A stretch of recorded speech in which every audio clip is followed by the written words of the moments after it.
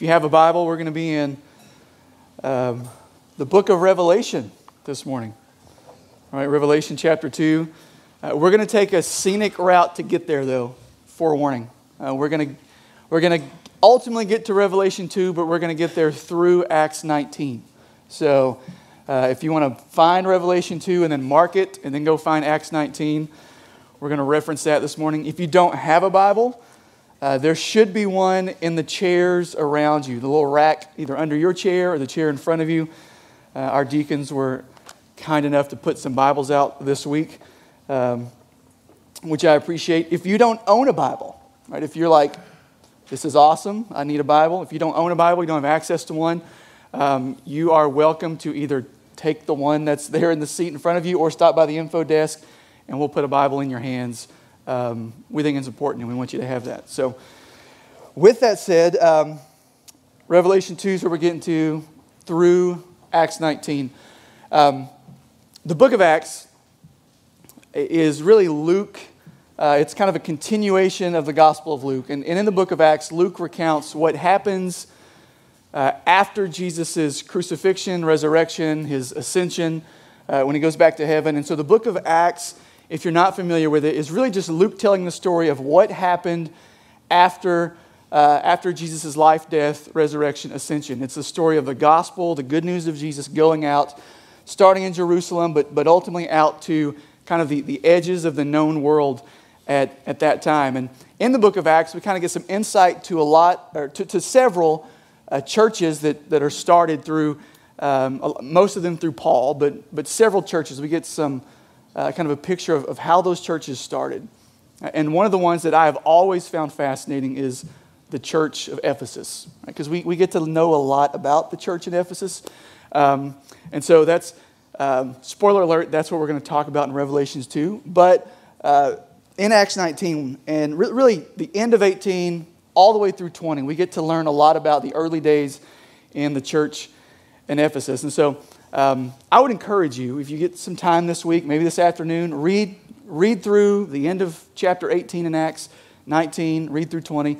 I think it's fascinating, but I'm going to give you the Cliff Notes version this morning, or at least try to, okay?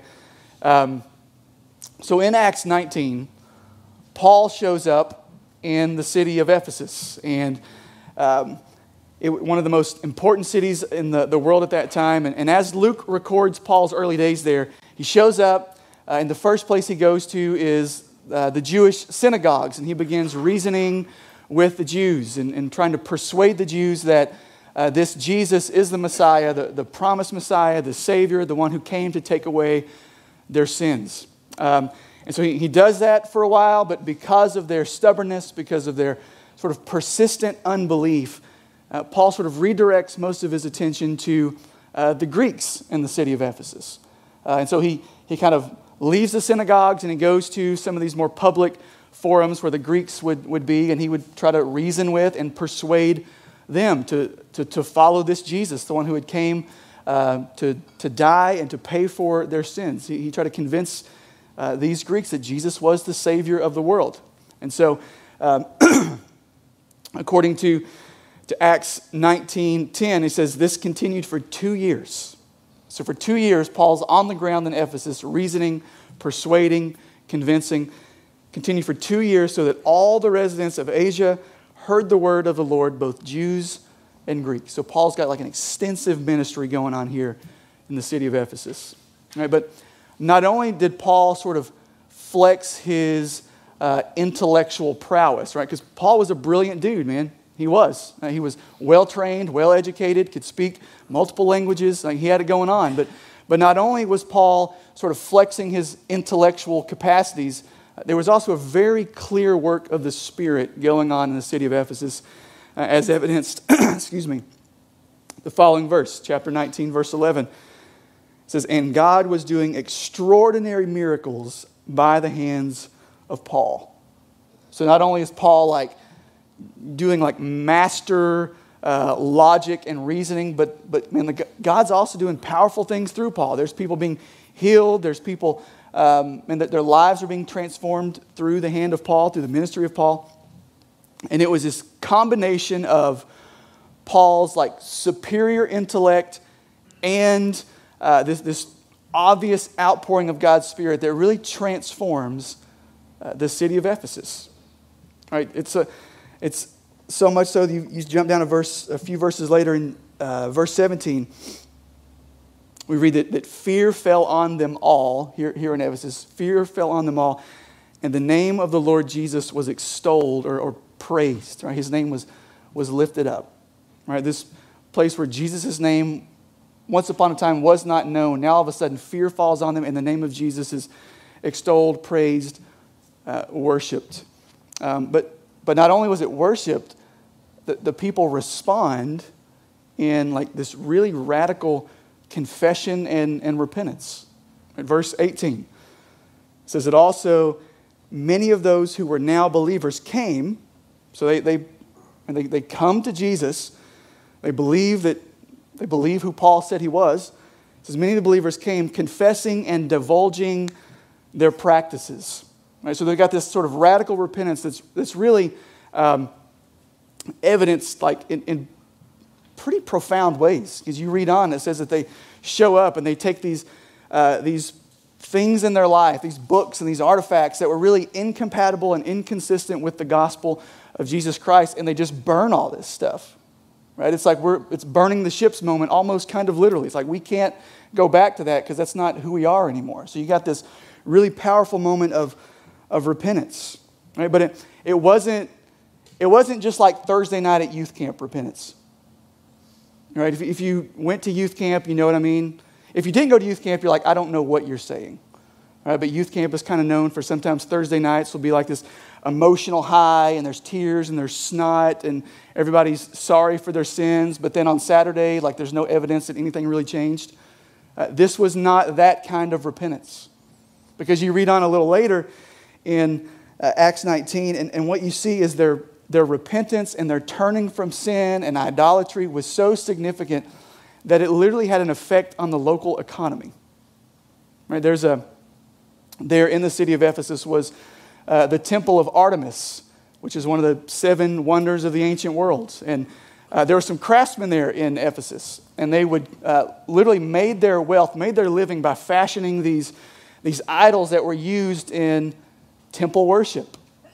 And so, Paul shows up, and he's preaching, and he's teaching, and people being converted, and the Spirit of God pours out on the city of Ephesus, and people turn from their idolatry. So all of a sudden, they don't have a need for these idols anymore because they're not worshiping at this temple anymore. And this riot breaks out because, these guys' profit margins are being cut into because the move of the gospel was so profound in the city of Ephesus.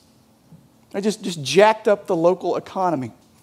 Like, could you imagine, just put this aside, could you imagine, living and seeing such a powerful move of the gospel even today that like entire segments of the economy that were like contradicting to the gospel were just shut down? Like there's no need for sex trafficking is just not a thing anymore. Right? Drugs, just not a thing anymore. The sort of drug industry because people's hearts are so transformed by. I think it could still happen. Right? It can. Because powerful work. All that to say, there's such an undeniable work of God in the city of Ephesus. Right? Just undeniable. Right? Think about the things you see going on a couple hours away over at Asbury and transpose that, multiply that over a city of about 250,000 people, one of the most significant cities in that area at that time. A powerful work of God. And then with that in mind, right, that's how the church in Ephesus sort of started. Those are the early days. And then fast forward about 30, 40 years, and that brings us to Revelation 2. And so here's what Jesus says to the church in Ephesus through the pen of John the Apostle. He says this, chapter 2, starting in verse 1. It says, "To the angel of the church in Ephesus write, the words..." I can hear you turning pages. I'm sorry. I'll slow down. I've had a lot of coffee this morning. It's sunny and I'm happy. So I'll slow down. "To the angel of the church in Ephesus write, the words of him who holds the 7 stars in his right hand, who walks among the 7 golden lampstands.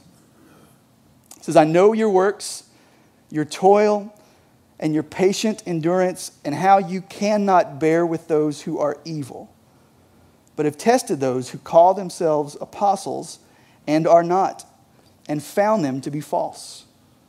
I know you are enduring patiently and bearing up for my name's sake, and you have not grown weary. So Jesus' words to the church in Ephesus here begin really with him affirming much of what he sees happening in the church in Ephesus. Again, some 30, 40 years later after the church gets rolling, right, this letter written, Jesus sees what's going on in the church of Ephesus, and through John, he affirms a lot of that. Right? He affirms their hard work. Right? This is not a lazy church. Right? This church defied the rule is that 80% or 20% of the people do 80% of the work. This was not that kind of church, right? Ephesus is all in. Hard work, toil. He commends them for that. He commends them for their rejection of evil, their refusal to tolerate the evil that surrounded them. And this is no small thing in Ephesus. This is a significant city. It's geographically like an important city, and so you got people coming through all the time. There was worship of all kinds of different gods there in the city of Ephesus. I mean, there are some gross, depraved things that happened in Ephesus, and the church in Ephesus is commended because they wouldn't tolerate that stuff, right? And so, right, they endured and stood firm even in the midst of a society that was bent against them. And Jesus also commends them for their sort of discernment and their rejection of false teachers. We didn't cover this in our overview of the church of Ephesus back in Acts, but if you read on a little further in Acts 20, the day comes where Paul's like, I got to go, I'm leaving, you're never going to see me again. And the words that he leaves with the elders, the church leaders there in Ephesus, is he says, hey, I'm going to leave. Mark my word, there's going to be wolves that come in, false teachers that come in. They're going to try to deceive you and distort the gospel. Be on guard. And evidently they listen. Because here Jesus is looking at the church 30, 40 years later. He's like, hey, good for you, man. You have spotted these false teachers, right? And you have not allowed them to come in and distort the good news of Jesus Christ. You've been on guard. You've been on watch. And he affirms them and commends them for that. And so, I mean, up to this point, like as far as we know it, the church in Ephesus is crushing it, right? And that's not a trick question. Like these are legit commendations from Jesus, the head of the church. Right? These are things that any church worth being called a church would do well to be affirmed in. Right? It's a good thing when Jesus is like, hey, you guys work hard. You guys endure. You guys reject evil. Right? You guys have kept sort of the moral standard that is right and true. You guys know your theology, you know your doctrine, and you reject anything that contradicts it. Right? These are good, right, and necessary things that any church would do well to be commended for. And yet, for all that the church in Ephesus got right, which was a lot, for all that they got right, evidently somewhere along the way, somewhere in that 30, 40 years from the time the church got rolling to here in Revelation 2, for all that they have gotten right, somewhere along the way, they lost sight of the most important thing. Because look at what Jesus says to the church in verse 4. He says, but I have this against you, that you have abandoned the love you had at first. In their good, right zeal for holiness, for theological correctness and doctrinal purity, the church in Ephesus had abandoned the love they had at first.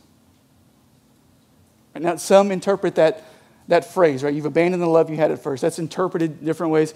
There's some who would say that refers to love of God or love for Jesus Christ that they've abandoned. Some would say that refers to sort of their love for one another that they've abandoned. My 2 cents, I think the answer is probably both. Right? Because we have the church starting in Acts 19, and we've got this picture here in Revelation 2, but we also have an entire letter to the church in Ephesus, the book of Ephesians. And when I read through the book of Ephesians, I see Paul trying to do a lot of reminding them of the God who loves them and the great lengths he went to save them. And he also spends a lot of time talking about how they should relate to one another as members of the same church, as members of the household of God. And so I don't think it's one or the other. I think it's probably both and. Right? In fact, you think about what Jesus said when he was kind of put on the spot and some people were trying to catch him and they said, hey, what's the most important commandment? And Jesus' response to those people was like a two-headed answer, right? Love God, love others.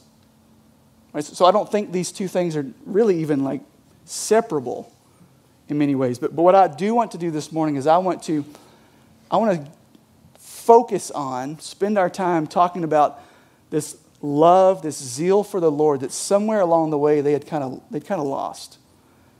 Because, and the reality is, at the end of the day, everything else flows out of our love for God, our love for Jesus Christ. Because if we don't get that right, then we're not going to get anything else right. We're just not. So that's what I want to spend our time together just kind of focusing on this morning. Considering what we know about the church in Ephesus, this is conjecture, but I think it's based on what you can see. I don't think the church in Ephesus made a conscious decision to cool their affections for the Lord. Right? I don't think they woke up one morning and they were like, we're going to have a special called business meeting. I think we love Jesus too much. We need to step back a little bit. Right? We need to cool off. We're a little too zealous for the things of the Lord. I don't think that happened. You know what I'm saying? I don't think there was ever a conscious decision where they were like, you know what, we just let's not love him as much as we once did. But what I do think happened is that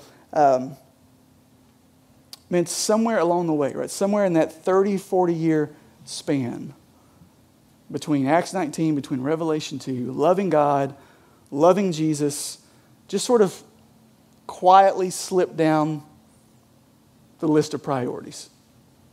Somewhere along the way, being known for their hard work and their endurance just kind of became more important than actually loving Jesus Christ. Somewhere along the way, sort of being known for their moral integrity and moral purity, as good as that is, that became more important to them than their love for Jesus Christ. Somewhere along the way, their theological precision or their being known for sound doctrine just kind of quietly became more important than loving Jesus Christ.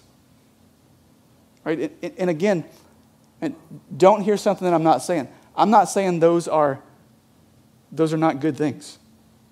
Right? Hard work, endurance, moral integrity and purity, holiness, right? Doctrinal purity. These are good, right, necessary things. That was the case then in Ephesus. That's the case now. I would contend it's even more the case now in this time we live in when it's kind of moral boundaries are sort of regarded by many as something that moves and kind of ebbs and flows and are flexible and just relative. Right? I would contend we would do well to hold on even firmer to these moral boundaries and hold on even firmer to sound doctrine and know what the book says so that we can defend it. And yet, somewhere along the way for the church in Ephesus, all these good things, these good, right, necessary things took priority over the greatest thing, the most important thing. And the end result was a bad thing. Right? To give, it's an imperfect illustration, but maybe it'll help. Kind of take this out of this ethereal world and put it into real world. When I think about kind of the path the church in Ephesus followed, it looks kind of like a marriage where the things that flow out of the marriage take priority over the marriage itself. You know, things like raising the kids becomes more important than investing in the marriage, where paying the bills, keeping food on the table, maintaining the house, all these good, right, necessary things that you have to do. But they kind of take priority over investing in the marriage itself. That's kind of what I see here in the church of Ephesus. The focus became so they prioritized these things that flowed out of loving Jesus Christ, that they just kind of forgotten what it meant to love Jesus Christ. To where all their effort and energy and focus and attention was on, let's get all these things right. And in that process, they had just kind of cooled off in their affections for Jesus, for who he was, for what he had done. But the good news, even in this, right, even in Jesus' words, there are some good news. Right? There's still hope, because look at what he says in verse 5. Though they had abandoned their first love, Jesus had not abandoned them. Look at verse 5. It says, remember therefore from where you have fallen. Repent and do the works you did at first.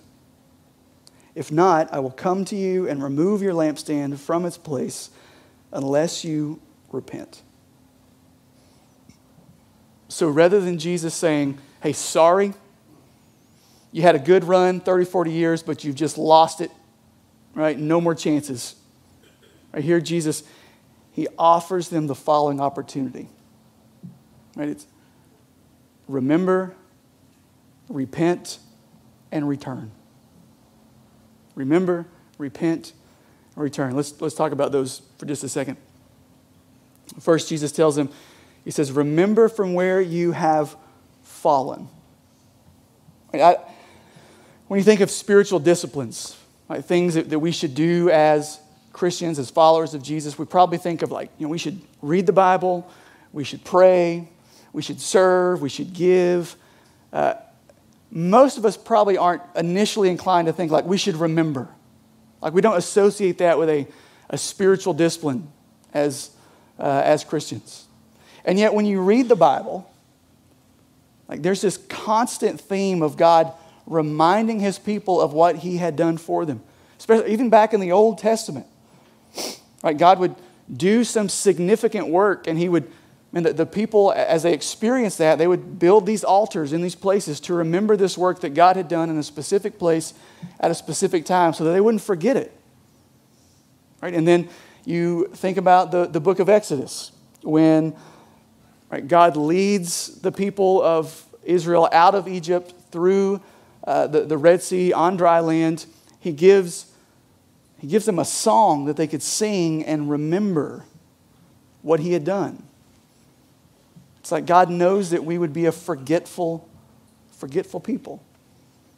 Right? God commands us to tell the next generation about all his mighty deeds and his works and all that he's done. And the reason God commands his people to do that is not just so the next generation would know, though that's a huge part of it, but also so that we would be reminded in our retelling to the next generation. And so here, Jesus is telling the church in Ephesus to remember from where they've fallen. Remember where all this started. Right? Remember the things that we just read about in Acts 19. Remember how Paul showed up. Remember how fear fell upon you all. Remember how signs and wonders and miracles were being done. Remember how you all confessed, how you repented and you turned. Right? Remember the significance of this. Remember how you Remember how you turned the local economy upside down because you were so zealous about the things of the Lord. Remember from where you have fallen. But he doesn't just tell them, hey, just remember. And he gives them he lays out a path for them to get back to that place where they once were. But the first step is repentance. All right, that's what he says. Remember from where you have fallen. Repent. So at its core, this word repentance is just a changing of direction. Right? It's turning our backs towards sin, turning away from sin, and turning our attention to the Lord. And again, you remember in Acts 19, like they were marked in the beginning by a sort of radical repentance. Confession, divulging their evil practices, right? Burning everything so they couldn't return to the life that they once had. It was significant. And repentance was their entry point into the Christian life. But here, and I think it's important to point out, repentance is not just the entry point of the Christian life. Right? Repentance is the ongoing ethic of what it means to be a follower of Jesus. Because Jesus is writing here to the church, to his church. And the command is repentance. In other words, what I hope we see is repentance is not just for people who aren't Christians. Repentance is not just for people who are out there. Repentance is for us in here. Any time that we see, become aware of, become evicted, when it gets like put in our face, anytime we become aware of the reality that we have abandoned our first love, where we have fallen from where we once were, where we have failed to love Jesus Christ as he deserves, our only appropriate response is repentance. It's not just for the non-Christian, it's for the Christian. In fact, I would go so far as to suggest if your life is not one of ongoing repentance, you're just not doing the Christian life right. It's not like Kentucky basketball, like one and done. You know what I mean? Like you repent once and you're like, all right, I'm in, I'm good. I don't have to do that anymore. Whew. Like repentance is what we do as followers of Jesus. As he conforms us into his image and we begin to be convicted of our sin, confronted with where we have fallen short and where we fail to measure up, our response is one of repentance. And here Jesus is saying, if you're going to get back to where you once were, if you're going to love me the way that you once did, in the ways that were so clearly on display in Acts 19, the first step is to repent, to turn. And I mean, I would just kind of to bring this into contemporary significance. I don't know, I mean, most of us have seen this stuff about this revival going on over at Asbury. And I'll just let you, my convictions are that you can't schedule or plan a revival. Like it has to just happen. But at the same time, like there are things that when I read through the Bible that accompany revival. And one of those things is repentance. And you read through the book, and anytime you see like this significant movement of God among his people, it's almost always accompanied by this spirit of confession and repentance. We are not where we should be. God, we need you. And I want to see what's happening elsewhere. I want to see it happen here. In our church, in our community, but it will not happen apart from a spirit of repentance. Again, not just for people out there, but for us in here. Right? If God's going to do a powerful, transformative work, like we can't make that happen, but we can have a spirit of repentance that enables that to happen. So, we'll move on. Repentance is, we talked about, we remember from where, he calls them to remember from where they've fallen, to repent.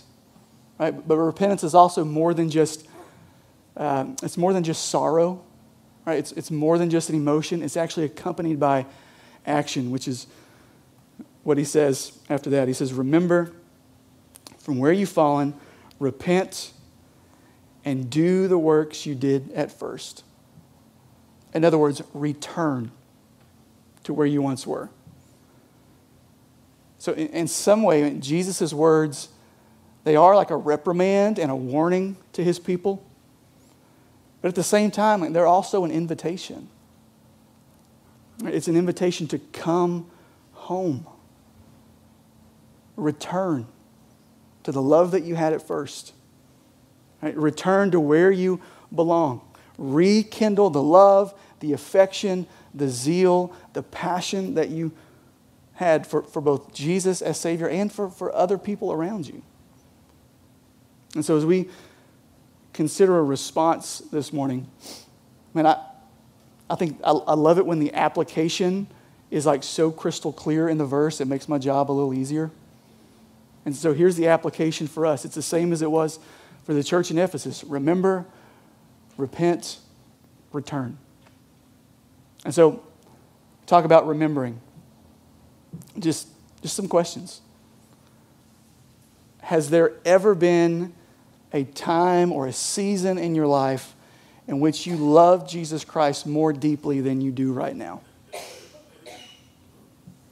Right? Has there ever been a time in which you experienced Him in a more powerful, transformative way than you are right now?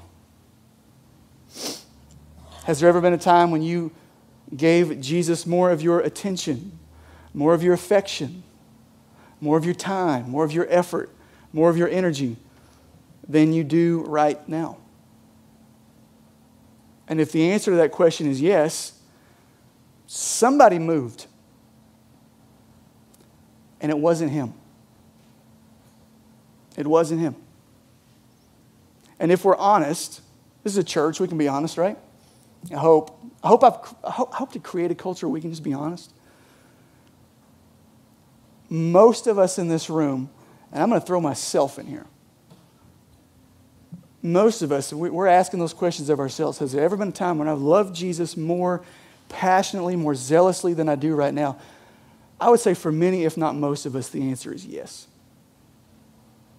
That we can look back at moments, times, seasons in which our love and our zeal for the Lord were just something different than they are right now. Right? There's been moments where you've experienced Him in more powerful and profound ways than you are right now. There's been moments where you gave Him more of your attention, more of your affection, more of your time, more of your effort, more of your energy than you currently are. And listen, I'm not even... Remember the church in Ephesus, I don't think they consciously decided to do that. I'm not saying that you made a conscious decision to be like, you know what, I just don't want to love Jesus as much as I used to. But it happens, right? Like things jump up the priority list. Again, not intentionally, but life happens. Things happen. Jobs get crazy. Families expand. Right? Responsibilities, like they start to stack up, and all of a sudden you look around and you're like, I don't even know the last time that I was just alone with the Lord. Right? We prioritize these other things over Jesus. Right? We give ourselves over to an infinite number of lesser loves, and in doing so, we look past the one who loved us and gave Himself for us. But praise God, He is so kind, He is so merciful, He is so gracious, He is so good. That even when we've sort of functionally abandoned Him, He has not abandoned us. And so the invitation that Jesus extended to the church in Ephesus is the same invitation extended to you and to me this morning. To repent and to return. Right? To repent and to return. So I invite you to stand with me, if you would. The band's going to come and lead us in a song. I'm going to pray for us first. The band's going to come and lead us. But here's what I would ask. Obviously, you're more than welcome to stay in your seat, sing, whatever you feel the Lord leading you to do. But I would say if there's anything sort of resonating in your soul, that's like, I do not love Jesus right now the way that I once did. And if there's any sort of recognition of that or conviction of that, then my personal invitation with you is to join me at the altar in a spirit of repentance, that the Lord might restore and revive us. And Father, would you meet us here this morning? We need you. The song we sang right before this message, we are so dependent on you. And Lord, we come confessing, at least I come confessing, I would assume that many in this room can come confessing that, Lord, we may not love you right now the way that we once did.